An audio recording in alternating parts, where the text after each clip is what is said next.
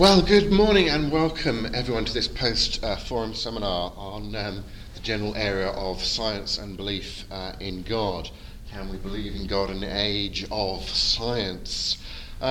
This is based on a chunk of material from a course module that I wrote for my college, NLA University College in Norway, that we ran for the first time this year. A course on the Christian view of life and science in apologetic perspective, which was a course which is heavily online as well. So if you're actually interested in more of this kind of material and perhaps in doing some online study for credits, it's a 10-credit course, or you know people who might be interested, do let them know. So this morning we'll be looking at belief in God, theism, in the context of our scientific spiritual culture. We'll be considering how science offers both challenges and opportunities to the theological spiritual discipline of Christian apologetics. Now you'll notice a number of terms highlighted in orange here, as I tend to do. And as we get started, we need to introduce some key concepts.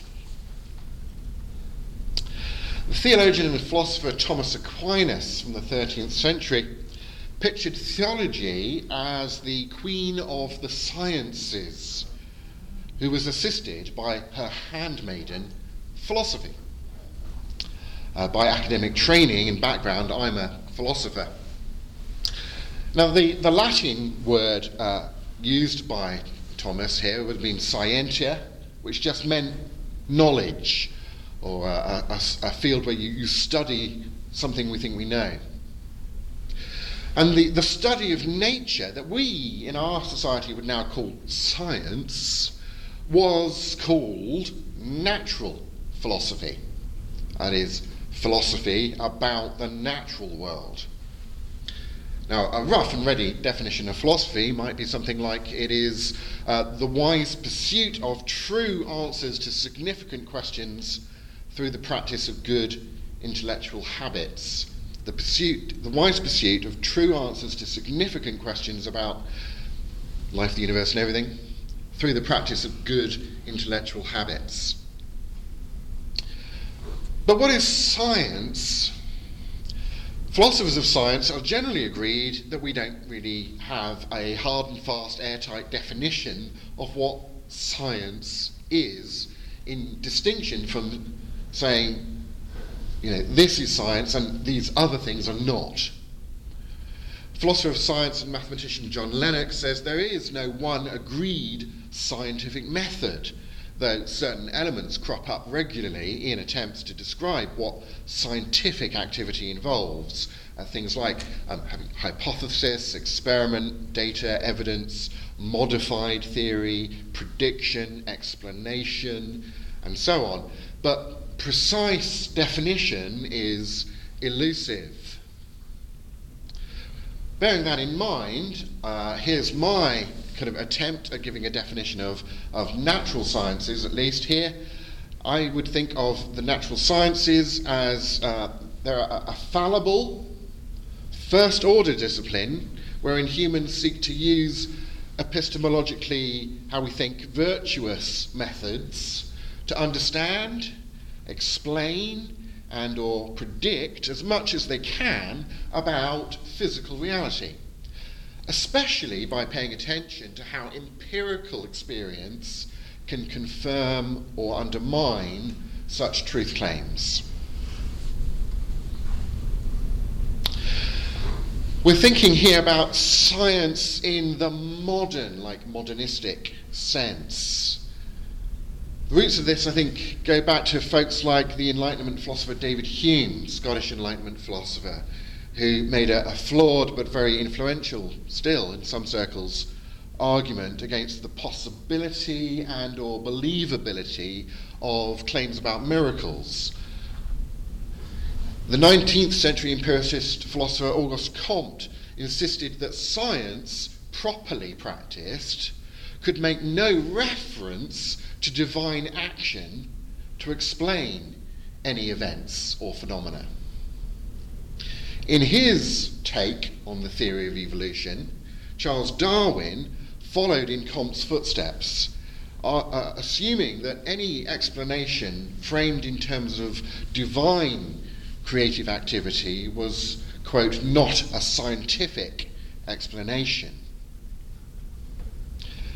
Now, this definitional exclusion of divine or indeed even irreducibly mental activity from the natural sciences, or from science in general, sometimes it's put, a rule that's known to philosophers as methodological naturalism, remains influential today, though it is less popular now than it was in the 19th or 20th centuries. The atheist philosopher Mary Midgley, in her book Are You an Illusion?, wrote that physical science is not a separate supreme champion outclassing history or philosophy. It has no private line to reality. Philosopher of science Del Ratch, in his excellent, very readable short book, Science and Its Limits, says science cannot validate either scientific method itself or the presuppositions of that method. Those who claim either that science is competent for dealing with all matters, or that science is the only legitimate method for dealing with any matter, are seriously confused. That is, science only gives part of the picture. There are second order, remember I described science as a first order discipline. There are second order philosophical questions about science and the significance of scientific ideas. Scientists have philosophical disagreements that can't be settled on scientific or empirical grounds, but which affect how they do science. We've just mentioned about this rule that became popular in the 19th century of how to do science. However detailed and accurate our scientific descriptions of physical realities become, such scientific descriptions can't explain why physical reality has the fundamental structure that it has. The fundamental physical structure that it has. You can't give a scientific explanation of that. Or why any physical reality at all, described by that structure, exists. You know, the philosophical question of why does something exist rather than nothing, and so on. So science makes metaphysical, philosophical assumptions, and it raises metaphysical, philosophical questions that require metaphysical, philosophical answers. Now, I dropped the word spirituality in at the beginning and described the scientific spiritual culture and the spiritual discipline of apologetics and so on. A spirituality is another way of talking about having a way of life. It's a way of life that includes your worldview. Spirituality is made up of your worldview assumptions about reality, the ideas about reality that you believe or act on the basis of, combined with your attitudes, your choosing, your committing to things, that combination of your assumptions and your attitudes leads to your acting in the world in a certain way. So the combination, the attempt to integrate your assumptions, attitude, and actions, or if you're used to these three alliterative points from sermons, another way I put it sometimes is your head and your heart and your hands. Right? Well, think of Jesus' teaching about virtuous spirituality involving loving God with all your heart and with all your mind and with all your strength. See those three categories. I have a holistic love, or respectful obedience in the Old Testament meaning here.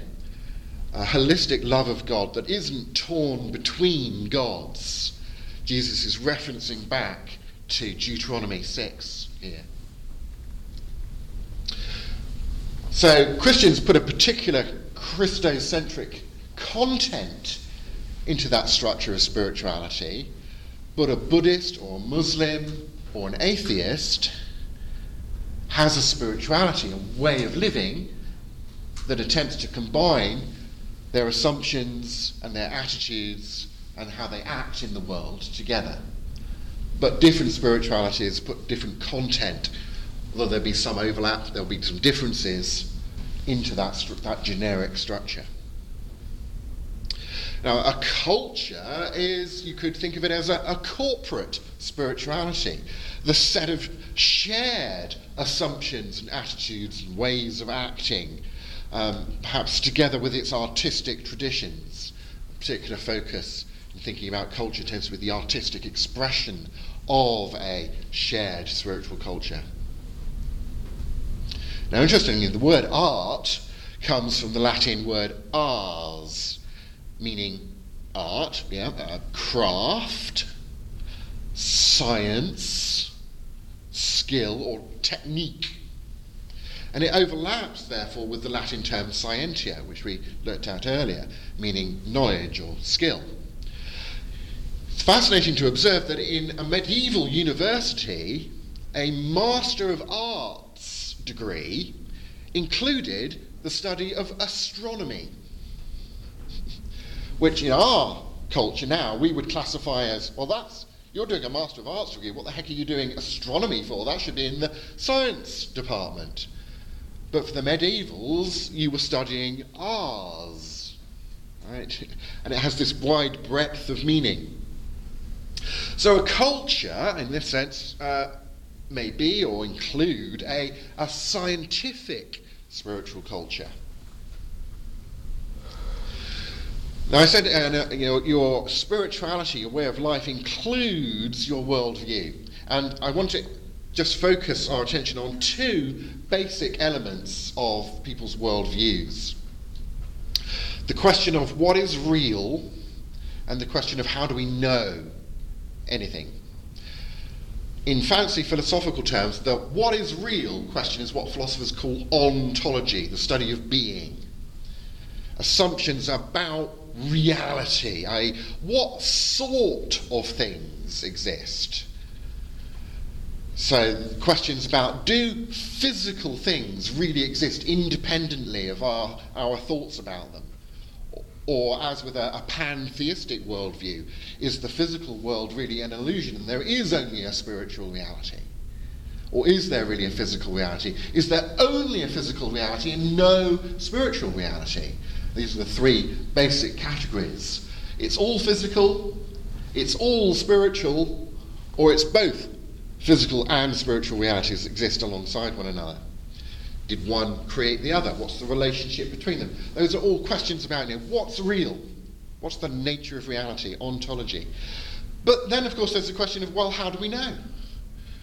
Can we know? What is it to know? These are questions that philosophers call the discipline of epistemology, which is, as I say, the fancy philosophical way of saying how we know stuff studies, right? Our assumptions about knowledge. So, to give a concrete example, coffee exists as a physical reality. And this is something, that's a claim about ontology. There is a physical reality. But this is something I know via my kind of mental introspection, looking within my mental introspective knowledge of what my senses are telling me. I also would say that my pleasure in drinking the coffee is something that exists. But I don't think that my pleasure in drinking the coffee is a physical thing that exists. I think it's caused by a physical thing, but it's not itself a physical thing. The pleasure I feel, which is something I know, again, by introspecting my mental states. And I don't think that my mental states just are, say, the state of my neurons in my brain. I think there's a relationship, but I don't think they're the same thing, because I'm a mind-body dualist, as a philosopher would say. So these are the kind of two basic elements of worldview that will be quite important in our discussions and thinking today. What is real? Ontology. How do we know stuff? Epistemology. Now, according to the philosophies of naturalism and materialism, and often those terms are kind of used interchangeably, but in general terms, naturalism says that reality is an uncreated, purposeless, therefore, because it had no creator who had a purpose in making it, valueless, causally closed, non-intentional system. And materialism, you could kind of think of as naturalism plus the added claim that reality is a merely physical system. So, for example, atheist philosopher Alex Rosenberg asserts that physics is causally closed, nothing affects the physical world from outside the physical world. Any explanation of anything in the physical world is a physical explanation, therefore. Physics is causally closed and causally complete. It tells the complete causal story of anything. So there is no events that are caused by something beyond the physical world. Physics is causally closed and causally complete on his worldview. And of course we have to ask questions about, well, does reality really fit into the materialistic box description of reality? For example, does the fact that coffee exists fit into, is it coherent with that materialistic box, that description of reality? That coffee exists seems to fit in there, but does the fact that I know this via my mental introspection of my physical senses, does that fact fit in? Does the fact that I have pleasure in drinking coffee, that pleasure exists, is that something that fits into the materialistic box or not? The fact that I know this by a mental introspection, does that fit or not? Alvin Planting, a very famous Christian philosopher from the States, says that a naturalist or materialist will be an atheist. But not every atheist is a naturalist or materialist. So naturalism is stronger than atheism, as it were. Naturalism includes atheism and more. But there are, for example, forms of Buddhism that are atheistic. Right? But they believe in the existence of spiritual reality, but just not God. So atheism, from the Greek atheos, from a meaning without and theos meaning God, atheism, without God, God is not among the things an atheist believes to be real. Indeed, the Cambridge Dictionary defines an atheist as someone who believes that God does not exist. Now, some atheists want to define atheism as simply a lack of belief in God. But, A, that makes all cats into atheists. And B, it fails to distinguish between atheism and agnosticism. So atheist Kyle Nielsen says that atheism in general is the critique and denial of metaphysical beliefs in God or spiritual beings. As such, it usually is distinguished from theism, which affirms the reality of the divine and often seeks to demonstrate its existence. Atheism is also distinguished from agnosticism, which leaves open the question of whether there is a God or not, professing to find the questions unanswered. I just don't know whether there's a God or not. or unanswerable. We can't know whether there's a God or not. You have strong and weak varieties of agnosticism. I've just put on there a little picture from the Richard Dawkins scale of belief or disbelief in God from his book, The God Delusion. You can, of course, believe or not believe these things to different degrees of confidence. But how do we know that this is what reality consists or doesn't consist of?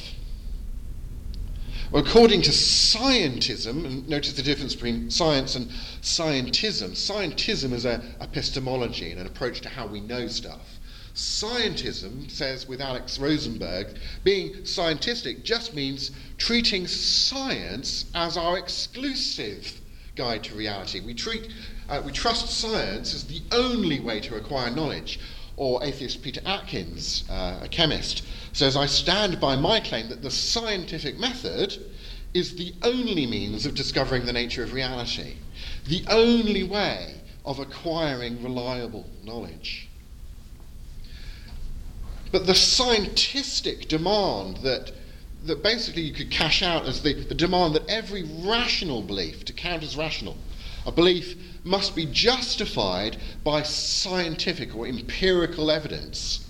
That demand, that rule for how we approach knowing things, is self-contradictory. Because A, it can't be justified as a rule by scientific empirical evidence. And B, it entails an infinite regress, actually, when you think about it, that just can't be satisfied. You'd have to have, do I believe this? Well, I need evidence for it. But should I believe that the evidence really is real and really does point towards the truth of the first thing that I wanted to know about? Well, on this rule, I'd have to have evidence for my evidence. But then I need evidence for my evidence, and evidence for my evidence for my evidence. And I can never satisfy that demand, ultimately, because it just generates an infinite regress. This scientific demand is also open, I think, to obvious counterexamples. That you just start from a position of saying, well, this just seems obviously true, and I'm justified in believing this to be true, therefore, until you've got some good reason to convince me that I'm wrong. The burden of proof is on the skeptic here. So counterexamples, like the existence of metaphysical, moral, and aesthetic knowledge, that rainbow is beautiful. That act of killing people was murder, and it was wrong. And so on. So, for example, scientific knowledge, coffee exists. Maybe we can let that in. But pleasure in drinking coffee exists. Enjoying coffee is a good thing. This is a beautiful cup. I don't think any of that fits. Nancy Pearcey, in her fascinating book Saving Leonardo, notes the strict separation of facts from values, whether it's justified by the naturalism, materialism, or by this scientism, is the key to unlocking the history of the modern Western mind. People have always known that there's a distinction between is and ought, between descriptive statements and normative or prescriptive statements. In earlier ages, however, people thought that both types of statements, is and ought, dealt with questions of truth. If you made a moral statement about what someone ought to do, it was either true or false. But on the fact-value distinction, stuff on the value side of that distinction is no longer counted as being the sort of claim that is either true or false. It's just subjective. And the factual claims that can be either true or false is retained for the fact side, which is then usually demarcated in terms of it's the sort of stuff we can prove with science. So values become private, subjective, individual, relative to social groupings and so on. Facts are public and observable and universal and discovered by naturalistic science on this view. So philosopher Richard Rorty, for example, said that we should try to get to the point where we no longer worship anything, where we treat everything, our language, our conscience, our community, as products of time and chance. And if you can't fit it into that materialistic box, then it's not real, it can't be true or false, you can't talk about it in terms of true and false. Well, here's Alex Rosenberg again, describing his worldview. It's really, you'll see a combination of materialism plus scientism plus this fact-value divide, very clearly and starkly expressed. He says, is there a God? No. What is the nature of reality? What physics says it is. What is the purpose of the universe? There is none. What's the meaning of life? Ditto, i.e. there is none. Why am I here? Just dumb luck. Is there a soul? Is it immortal? Are you kidding? Is there free will? Not a chance. What happens when we die? Well, everything pretty much goes on as before, except us. What's the difference between right and wrong, good and bad? There is no moral difference between them. Rosenberg says individual human life is meaningless, without purpose, without ultimate moral value. We need to face the fact that nihilism is true. So there's a sense in which I'd say I think this is a sort of consistent working out of that materialistic, scientific view of reality. He says creating purpose in a world that can't have any, it's like trying to build a perpetual motion machine after you've discovered that nature has ruled them out.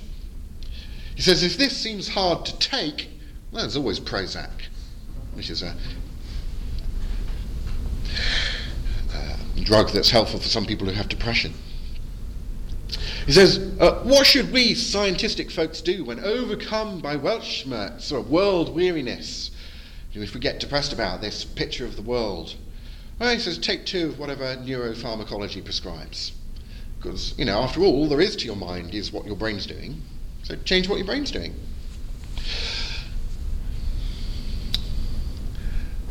But we want to be relating all of this sort of modern view of science whilst bearing in mind the more kind of classical view of science that I've described, and thinking about what's the relationship between these views of science and Christian theology, and these views of the nature of the world and how science plays into that conversation and Christian theology. That's our topic, really.